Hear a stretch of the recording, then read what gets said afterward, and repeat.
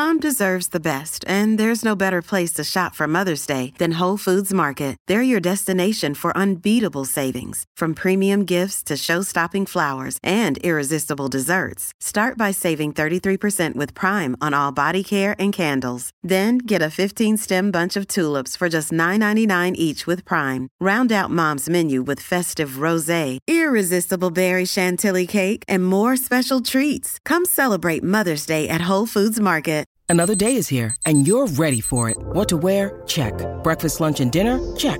Planning for what's next and how to save for it? That's where Bank of America can help.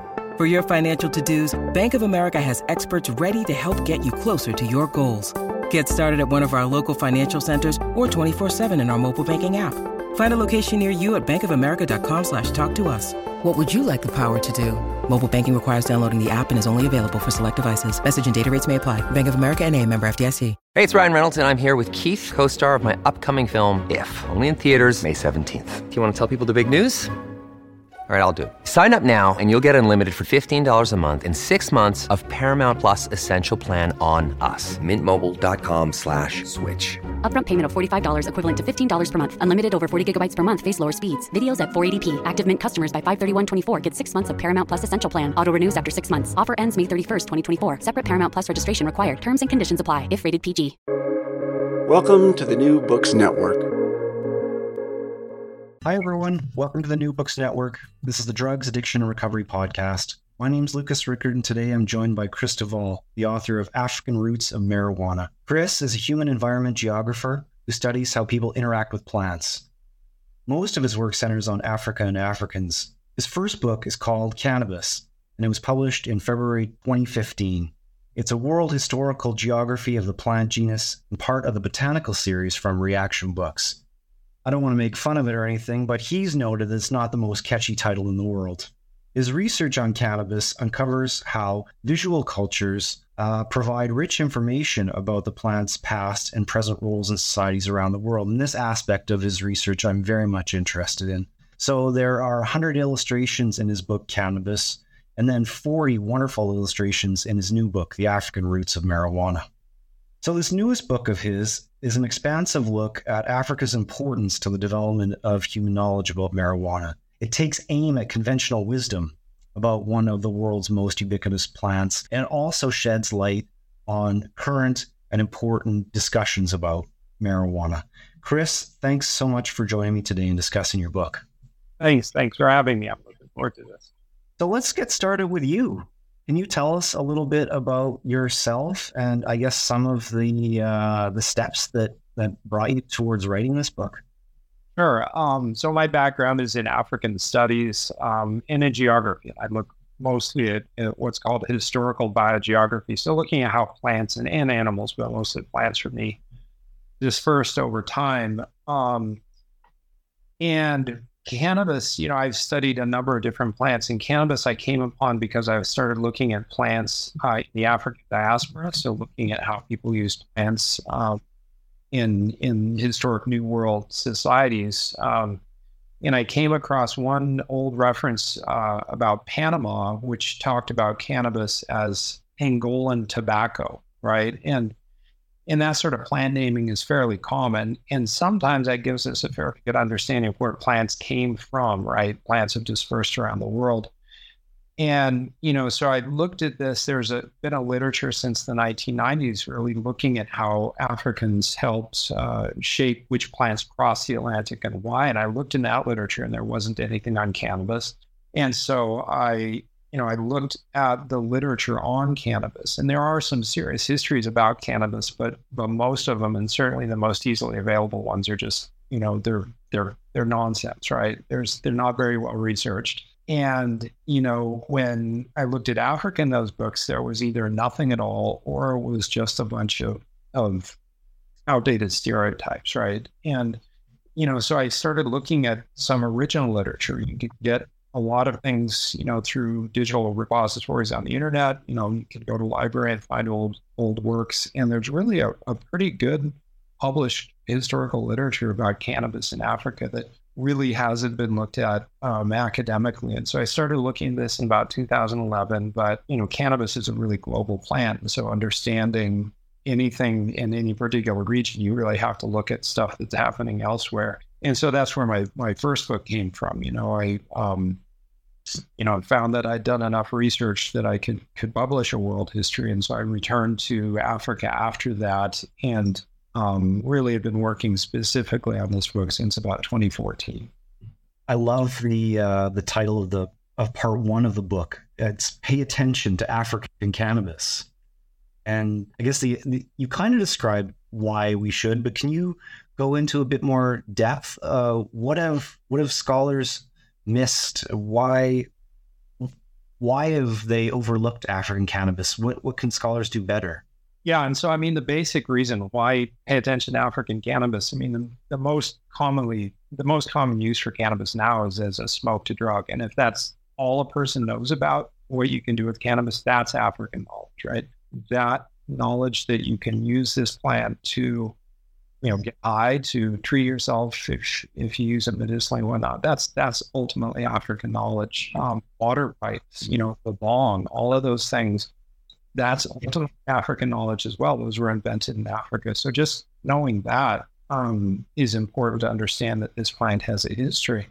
Now, there's kind of two bodies of literature I just suggested about cannabis. One is the academic literature, which, there's not a lot out there because people just haven't really studied it until, the 1990s really is when we started to see a lot more works done in there. And there's a much, much, much bigger and much more widely read literature that's a popular literature, right? Yeah. That's books like The Emperor Wears No Clothes. This was written in the mid-'80s by a pro-marijuana activist. It sold hundreds of thousands of copies. It's in, I think, the 12th edition. There's editions in different languages around the world. And that's where most people learn about cannabis, is through these popular works. But if you look at this from, if you want to talk about academically in terms of discourse and like the archaeology of knowledge and things like that, most of the material in those popular books comes from pro-marijuana activists in the 1960s, 70s, or 80s. And most of the historical stuff in there is demonstrably false or misleading or incomplete or something like that. And as an academic, if you just picked up the book, it's pretty obvious that there's some problems with this popular literature. But if you look at the scholarly literature, a lot of the scholarly literature and portrayals of cannabis are derived from that popular literature. And so you can read stories about, Queen Victoria got high, right? Or George Washington and his psychoactive cannabis. You can read that in journals like The Lancet, right? High-end medical journals. You can look at, scholarly histories of drugs, and particularly with regard to Africa, there's just kind of this repetitive nonsense. And these stories just get repeated and repeated. And so they gain this appearance of truth through repetition. And, when they're taken up into scholarly literature, I think of that as knowledge laundering, like money laundering, right? You take these things that are demonstrably false, you get them published in Lancet, and they get this stamp of truth that is based on the standards that society has for what is and isn't truth. So that's one, that's the most direct aspect that I'm saying, let's get beyond these, politically motivated works and start looking at things particularly. Now, the broader context is, that Africa and Africans, for at least a century in scholarly literature, Africa has been kind of perceived as this cultural backwater in terms of global culture. That good ideas and technologies go into Africa and nothing comes out. And that's false also. And that's been, again, addressed in different types of literature since the 1990s, but it hasn't appeared in drugs literature. And I really want to make that point that, whatever you think about using marijuana or water pipe or whatever, that's African knowledge, and it affects a lot of people. And we should understand what that means, that this knowledge traces to Africa. Did you mean to set out to write a corrective, or is this just something that happened organically? Yeah, I didn't really set out to write a corrective, but just simply looking at the literature on Africa, you have to. There's so many things that are just, flatly incorrect. And it's not, to me, just about, well, that fact is wrong or that fact is wrong. It's kind of the overarching, conceptual framework, of how we think about drugs and people, how we think about Africa. There's a lot of racial language in literature about drugs. And, I, in the book, and I can talk about it, you can look up works in plant ecology, right, that have nothing really to do with humans. And it's explicitly racist language, explicitly talking about how race and drug use and race and environment are associated.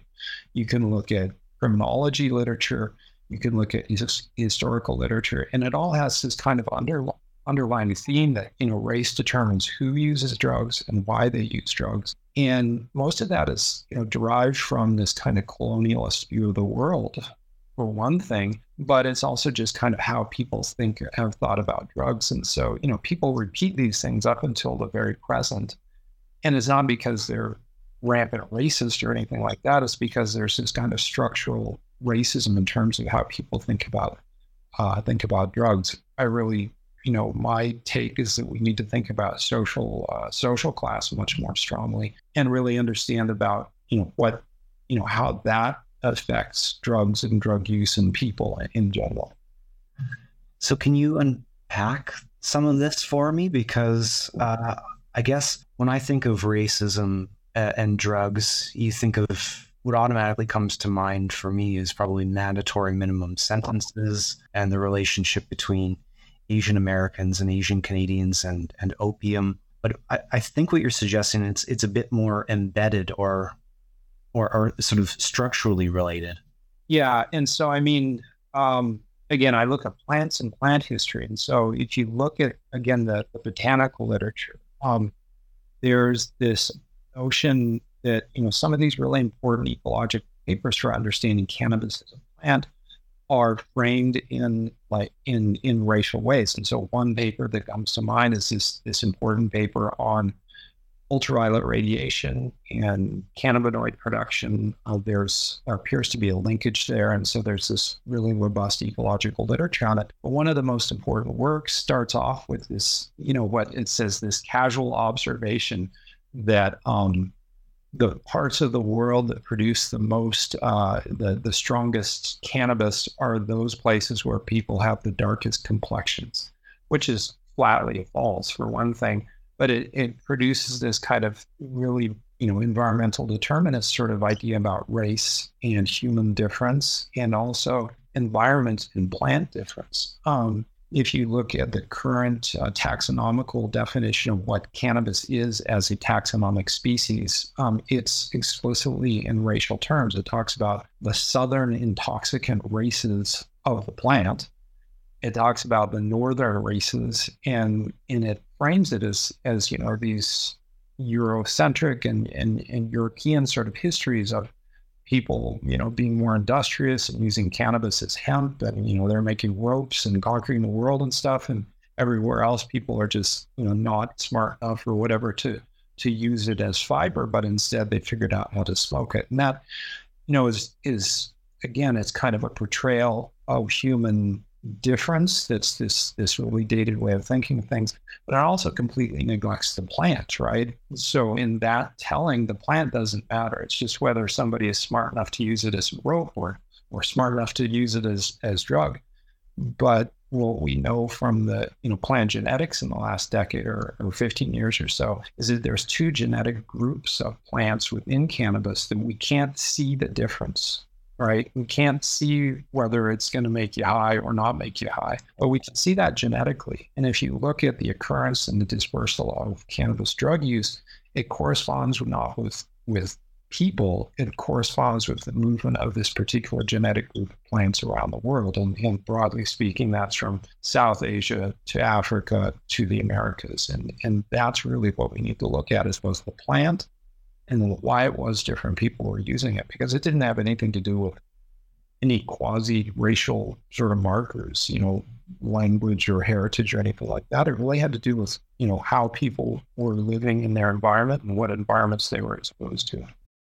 Your brain needs support, and new Ollie Brainy Chews are a delightful way to take care of your cognitive health. Made with scientifically backed ingredients like Thai ginger, L-theanine, and caffeine, Brainy Chews support healthy brain function and help you find your focus, stay chill, or get energized.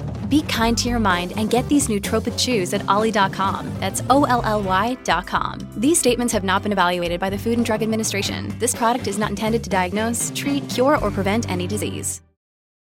Look, Bumble knows you're exhausted by dating.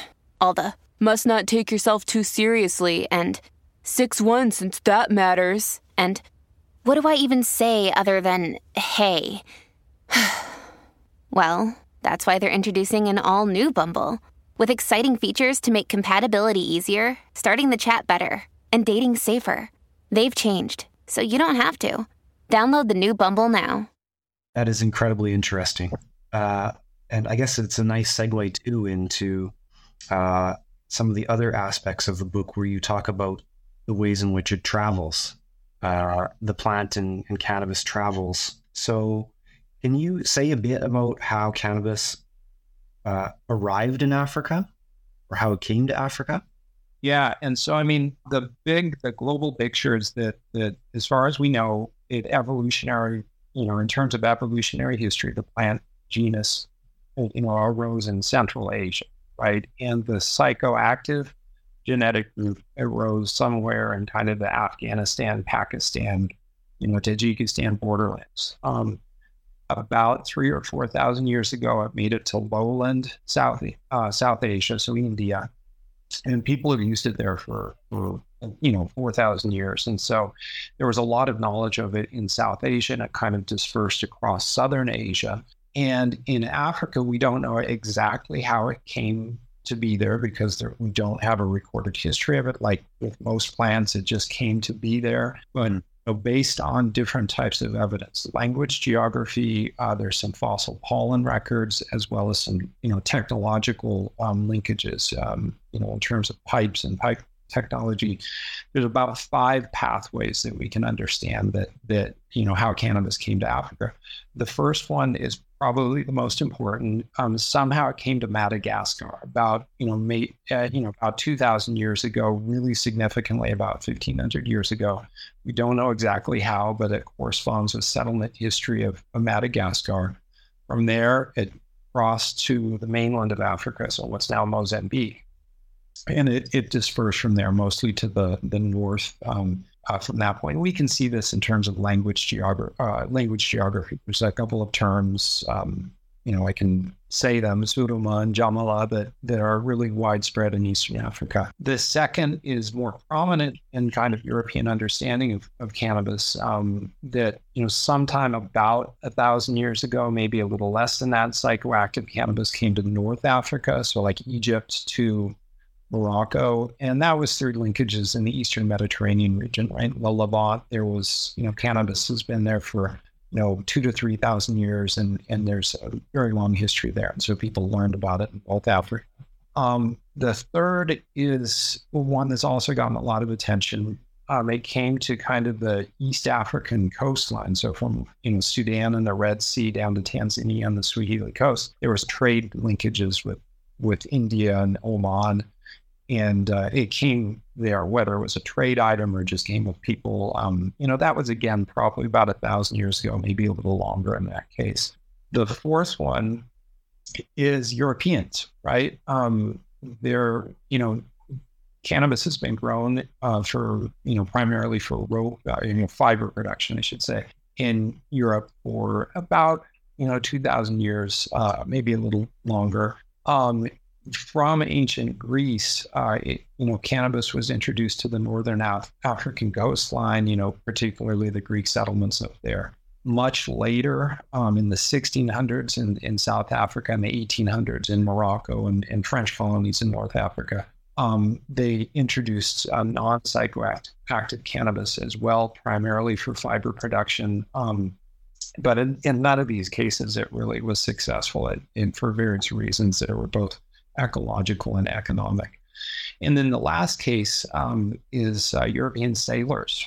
Starting in the 1500s, European sailors used cannabis in South Asia And we have, based on language, geography, and some historical documentation, they introduced it to port cities around the world, including Africa. And this was particularly in Portuguese-occupied areas, so Angola and Mozambique, but also in South Africa. The Dutch and then the Afrikaners imported cannabis and grew cannabis to trade for land and livestock and labor, starting in the 1600s. So bunch of different ways. Again, it's a global plant, and so there's lots of connections. In part 2 of your book, which you call Evidence, it's simple, effective. I love it.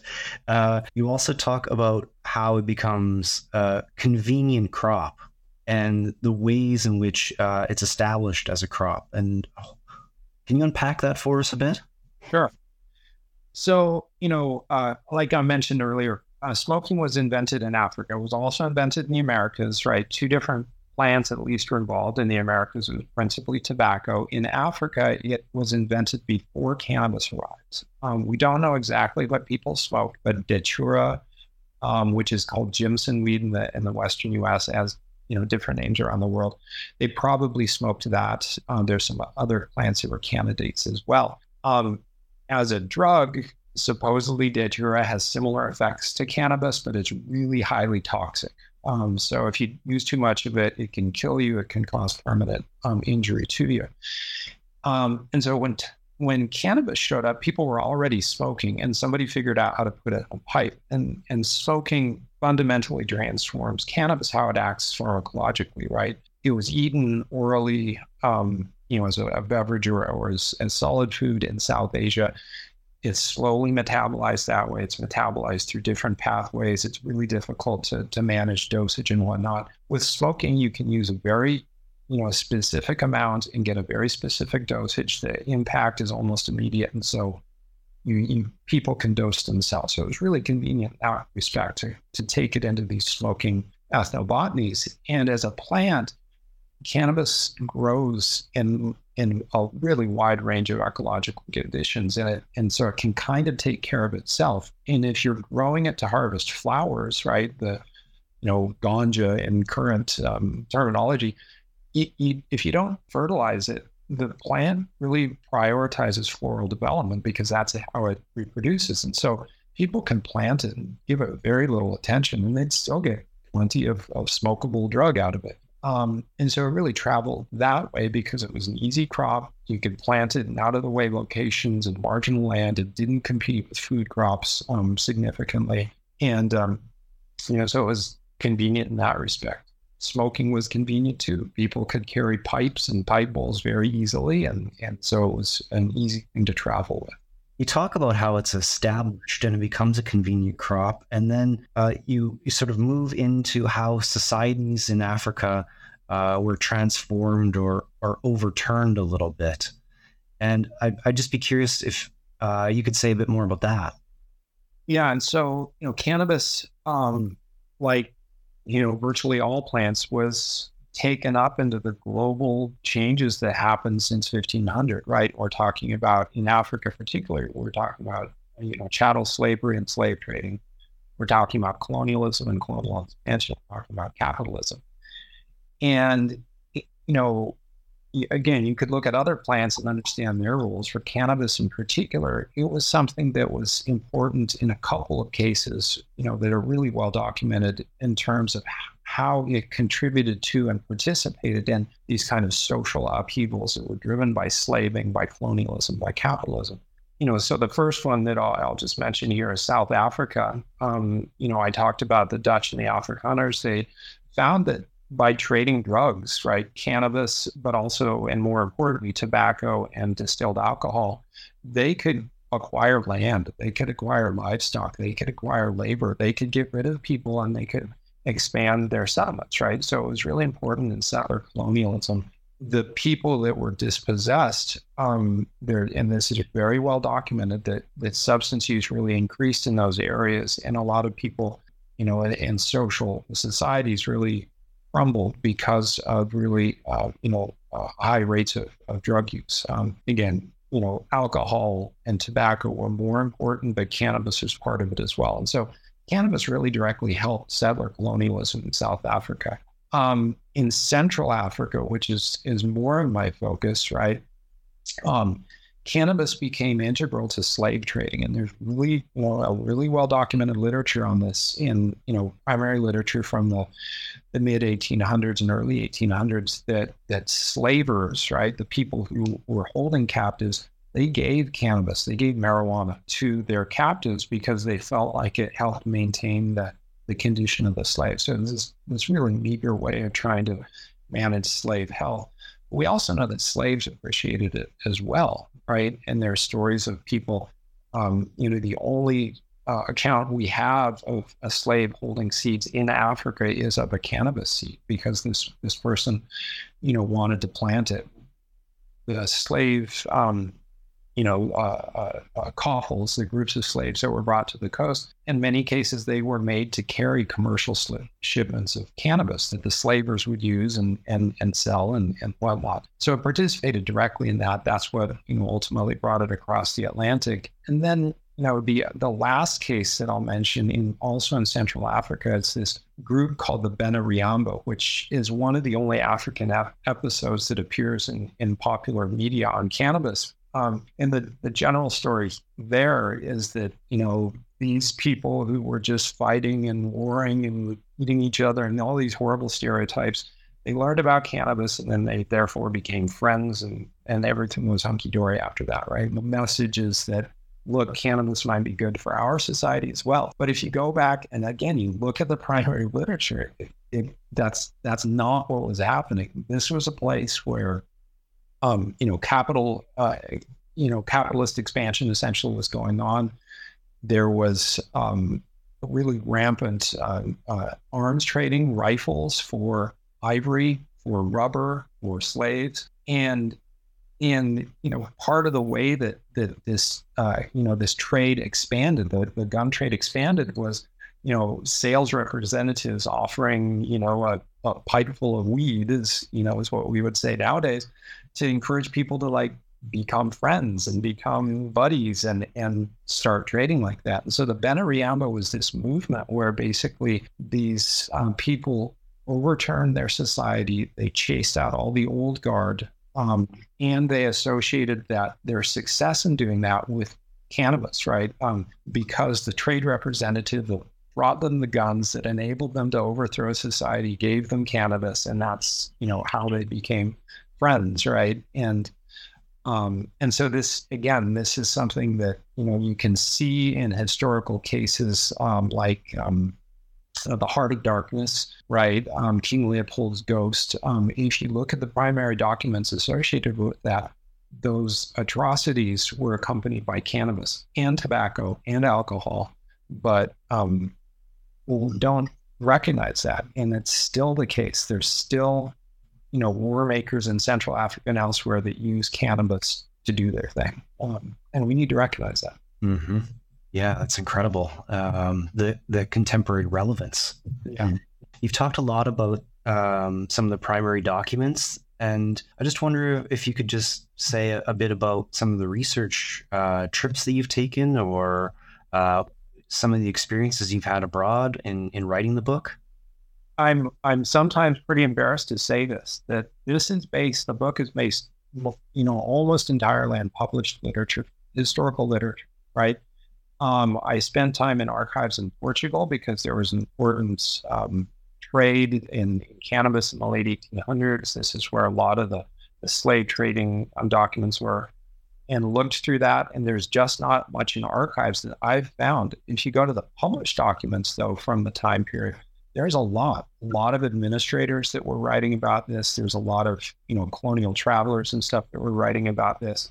And, I found that really the digital repositories that are online are incredible sources in general.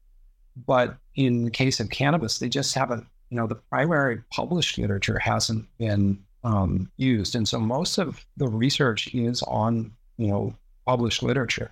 A lot of it you can get through, places, Google Books and Hathi Trust and Per Se is a French one. I spent, time in libraries here in the U.S., in Madison and Wisconsin, there's a really good African collection, and Michigan State, there's one, and Northwestern, there's one. So, it takes a lot of, library work, but the potential for, digital research in history and the humanities is really profoundly changed. When I started doing research on history of plants and about 15 years ago, it was finding one reference that was really relevant and then literally going on all the books on neighboring shelves of the library, trying to find, archives that are relevant. And it's incredible what you can do now. So, if people, are listening to this and they're interested in doing it, your lights went out. I just had to weave my arms. I'm going to probably have to do that. My office lights go off as well. So anyway, the story is there's a lot to be done with digital research. And that's a lot of what this book is. And I've kind of been embarrassed sometimes to say that, but the resources that are available to us now have not been used in a number of cases. So going out and doing that is important. That's really fascinating. And I got to say, to turn back to the content of the book, when you get into part 3, you ask us as readers to consider a question. You put a question to us, and it's what carried cannabis? So what does that mean? Yeah. So again, I'm really looking at the plant, right? What brought the plant around the world? And every plant has relationships with its dispersal agents. Dandelions have a relationship with the wind, all right? And if you think of it that way, cannabis has a relationship with birds, with rodents that carry it around. It also has a relationship with people, and people have been the primary dispersal agent for cannabis for, 10,000 years. And the plant has traveled around the world with people. And because it's a human endeavor, it's inevitably political and economic, right? And so thinking about not just the ecological reasons for dispersal, but thinking about the political economic reasons for dispersal, that's really what I want to think of. And so the field of political ecology is something that people in my discipline, geography, talk about a lot, is looking at human nature interactions as simultaneously natural and non-natural. And so in that part of the book, it's kind of looking at, the expansion of capitalism and of colonialism. And that's really what brought cannabis around the world. Slavery and the slave trading, that's primarily what brought it across the Atlantic. The expansion of cannabis use as a drug in the Americas, that was because of labor movements, because labor conditions were similar on both sides of the Atlantic, where people were, really exploited. And again, looking at social class rather than race, this wasn't a race-based thing. You had, people characterized as white, people characterized as Black, people characterized as Indian, American Indian, or South Asian Indian. And they were doing the same thing because they were experiencing these conditions where they had to do this hard labor in perpetuity. There was not really prospective release for nearly all the people in these conditions. They were faced with poor nutrition. They were faced with, hazardous disease environments, because that's what expanding capitalism and colonialism needed, right? That's what sugar plantations in Brazil were doing. That's what, trade networks in Africa depended upon this, and people were using cannabis to kind of get through these conditions. And so that's really, thinking about plant dispersal as an aspect of capitalism, of colonialism. That's what carried cannabis. If you're struggling to lose weight, you've probably heard about weight loss medications like Wegovy or Zepbound, and you might be wondering if they're right for you. Meet PlushCare, a leading telehealth provider with doctors who are there for you day and night to partner with you in your weight loss journey. If you qualify, they can safely prescribe you medication from the comfort of your own home. To get started, visit plushcare.com/weight-loss. That's plushcare.com/weight-loss. plushcare.com/weight-loss. And you kind of wrap things up in the book with this question again, rethinking cannabis. How do we approach cannabis? And so I guess we got to turn to the present. Yeah. We need to think about what's happening right now in the United States and Canada and elsewhere. So I guess what are some of the historical lessons can we draw from the book? Yeah. So there's really two main lessons, I think, that from the African past with cannabis. And the first one I talk about in terms of just how I organize the book is thinking about cannabis as a resource, right? As a biological resource. And there's a lot of concern about crop biodiversity in general, not just cannabis, of how, the genetics of different types of crops, different, what are land races or kind of wild or semi-wild forms of plants. All those are really important for helping us kind of capture and regain and build diversity within our food systems and make it so that we have a more robust agriculture. If you talk about that in terms of maize or potatoes or rice or whatever, nobody bats an eye. It's something that public institutions need to take care of to protect the public good and make sure that, we have this robust agriculture.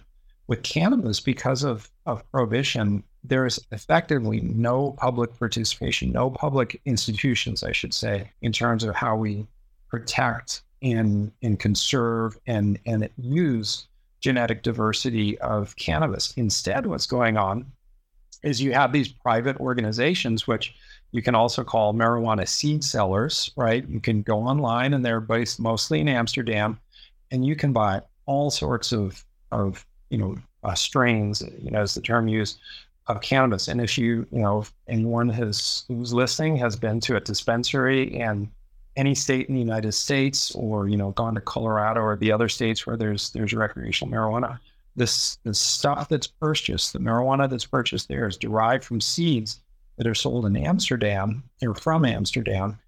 Where did they get their seeds? Well, these organizations, these companies, send out bioprospectors to different parts of the world, and they really have focused on Africa because the genetic diversity in plants and of cannabis plants in Africa appears to be very high. And so, if an entertaining thing to do is there's a documentary series called Strain Hunters, and you can find this on YouTube, and you can see them making expeditions to Morocco, to Democratic Republic of Congo, to Malawi, to Lesotho. And they're going out there and they're collecting these, land races, right? These unimproved strains that are diverse and different from what there is. They take them back to Amsterdam and they breed them into really high value seeds. And so they're going there and they're getting, literally bags full of seeds for effectively nothing, as far as I can tell from the documentaries. And they're selling the improved seeds for, $15 per seed, right? And so they're making a lot of money off this. They're also the only institutions globally that are kind of preserving cannabis genetic diversity. So they're doing a service, but they're not doing it for free. And they're also not recognizing the intellectual property that exists in Africa, because Africans, developed and maintain these diverse seeds, right? And so Durban poison is a strain is well known, and the people in Durban and Natal and South Africa have no relation to that. They have no income based on that. There's a number of other ones there. So we really need to think about how colonial the current economies, global economies of cannabis are. And something I've worked on since the book is looking at, the relationships that are being developed between Canadian companies, principally since the 2018 legalization, in African governments. And it's, in my view, very neo-colonial, where the Canadian companies are paying the governments in Africa to allow them to grow medical marijuana, is how it's framed, even as in these countries, it's absolutely illegal for the people living there. People, Rastafarians in Africa are jailed for cannabis possession and use, and yet at the same time, outside companies can go in and buy the rights to do that. So, thinking about fairness, thinking about where knowledge and diversity and these valuable things comes from is something we need to think about in terms of African history. And then the second kind of main message is thinking about medical marijuana. Right? So I mentioned Queen Victoria, the story of Queen Victoria. And, and I can deconstruct that, but, the idea that Queen Victoria got high on cannabis is nonsense, right? And I can deconstruct that, but it's nonsense. What's completely ignored is in the literature, the 19th century medical literature. This is not obscure stuff. These are mainstream publications. It describes specifically how African slaves, and other Africans used cannabis and used it in particular ways, in particular contexts. And that is, Africans are completely absent in the medical literature in terms of, kind of the historical framing that is present in almost all medical literature. If you look at, paper on medical marijuana in the Lancet, the New England Journal of Medicine, there's usually like a couple paragraphs at the beginning saying, here's the history, Queen Victoria, blah, blah, blah. Africans are completely absent in that. And yet it's very well documented how they used it and why they used it. And so thinking about that aspect of medical marijuana history, one is that it kind of justifies interest in certain applications nowadays. Treating PTSD, post-traumatic stress disorder, that's what a lot of historic people are doing. Palliating, kind of fatal or mortal illnesses, like end of life type of care is what we call it nowadays. And just kind of general, helping people get through problem times. There's a real history there, and it's much better documented than any of the nonsense that circulates around, which is, patently and obviously made to kind of elevate the historic status of cannabis in order to say, hey, it should have higher status now. We need to think about those things because a lot of the history, the African, if you will, medical history is much more about epidemiology, thinking about the epidemiology of drug use rather than just clinical applications. And that's all the medical literature thinks about now is clinical applications. Well, why is it that people are finding it useful to use these substances, whether it's cannabis or something else? And historically, it's because it was an easy to grow crop that was cheap, that was readily available widely. And so people were able to take care of themselves with very few inputs. And so there's some real, historical justification thinking about, medical applications in those terms, which people have, but not, with any sort of historical grounding to it. So what have you got on the go now? I mean, what's next? Yeah, so the big thing on my mind is that I'm going to become chair of my department in less than a month. So I'm imagining that I'm going to be burdened with administrative stuff. But I'm really, as I mentioned, I'm starting to look at kind of current economies, global economies of cannabis, because it's there are some real disparities and inequities that are appearing in terms of who's profiting and who's benefiting and the policies that are in place. So kind of looking at that. And, the other thing is a topic that I had to basically pull out of the book because I was getting past my word limit, hemp, looking at, fiber and seed uses of cannabis historically. There's a whole history that hasn't been told there that, again, is very well documented, but just kind of ignored because of the conditions of prohibition on research and whatnot. But those are two things I'm looking at currently. I'm intrigued by the legalization in Canada and the way this might be exploitative in certain ways that people are unaware of. Yeah. So, I mean, the case, two cases come to mind. One is not Canada. The second one will be in Uganda. There's a company that was formed that I can't tell who owns it, but it was authorized to start growing cannabis about 5 years ago. Even if you look at the laws of Uganda and if you look at the enforcement policies and stuff, it's absolutely illegal. But it was authorized to do that. There was an Israeli company that started press releases, right? That, and on the stock exchange, the Tel Aviv Stock Exchange, they're publishing public information and things like that. And every time they published, they were publishing how they gained authorization to grow medical marijuana in Uganda. Every time they published something like that, a Ugandan government official would say, no, it's illegal here. Not on. And yet there's pictures of grow facilities in Uganda. There's, again, it's a publicly traded company where they have oversight and whatnot. And so this Israeli company is growing in Uganda, and it also bought a distribution network in Germany. And so it's this direct transfer of wealth, right, from Uganda to Israel, via Germany. In the other example, in the Democratic Republic of the Congo, again, it's absolutely illegal there. And yet there's a couple of Canadian companies who've published that they have gained land concessions. One of them has claimed over 100,000 acres of authorized space to grow cannabis in, and the government of DRC, Democratic Republic of Congo, has said nothing about it, right? But you have these companies that they're publishing, photos of fields of it, and 100 and some thousand acres of authorized growing land. That's huge, and that's going straight into publicly traded companies in Canada. So there's shareholders who are making money off of this. There's companies that are making money off of this. And there's people in Democratic Republic of Congo and elsewhere that are in jail or being jailed for, possession of a joint or whatever, right? And so there's, and again, neocolonialism comes to mind, but just kind of the inequities of, power differentials that are produced by wealth. So listeners can't see this, but I'm flipping through your book right now, and it's beautifully illustrated where, you have, as I said right at the top, you have loads of illustrations in here, and it's just, it's wonderful to just get a visual sense of what's going on in the book. And so is this something that you were intent on doing from the outset?